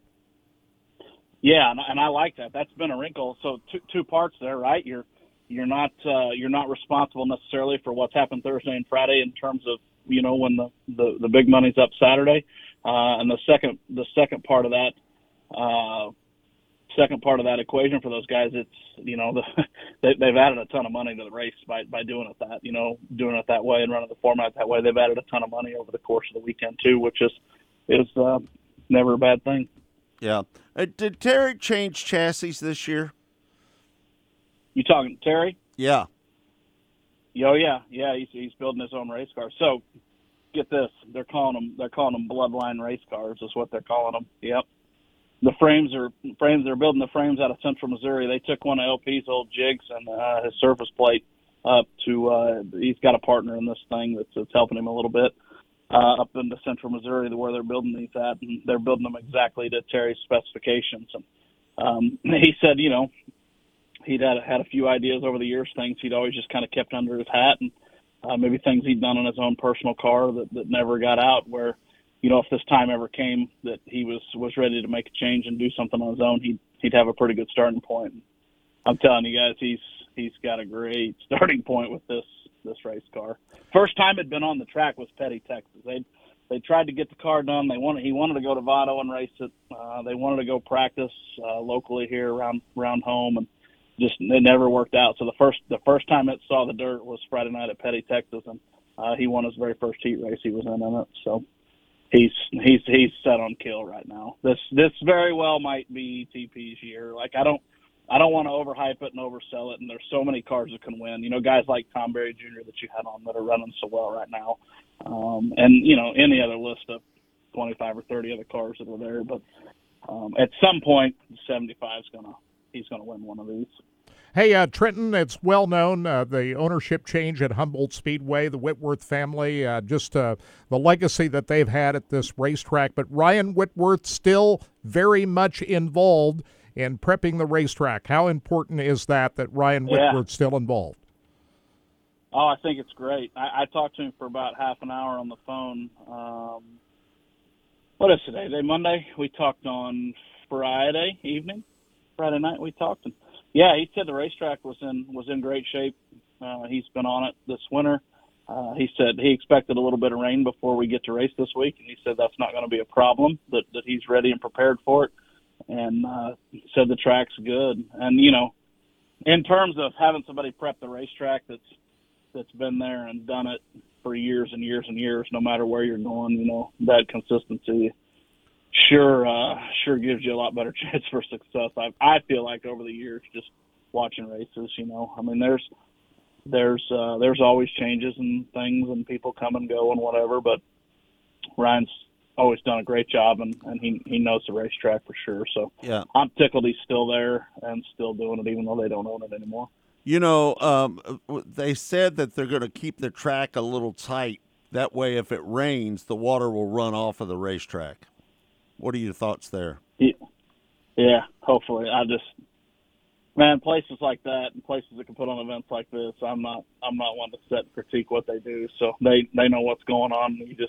You put your trust in them to make the right decisions, and more times than not, here's a good rule of thumb that I figured out, right? If people are good enough to put on these kinds of races, they're also good enough to know what their racetrack means. So it's a pretty calming reassurance over the years with the people that we deal with. All right, let's talk about your coverage this weekend. Racing Dirt, all over it, all 3 nights. Yeah. Just kind of talk about it.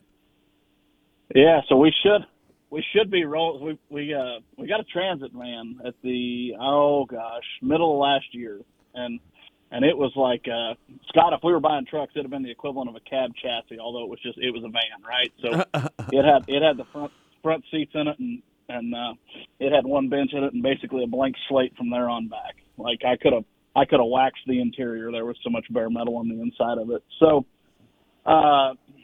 Dick's been working on that for the past few months, and I think he's got it all tidied up. So we're excited to work out of that thing. It's going to allow us a lot more flexibility.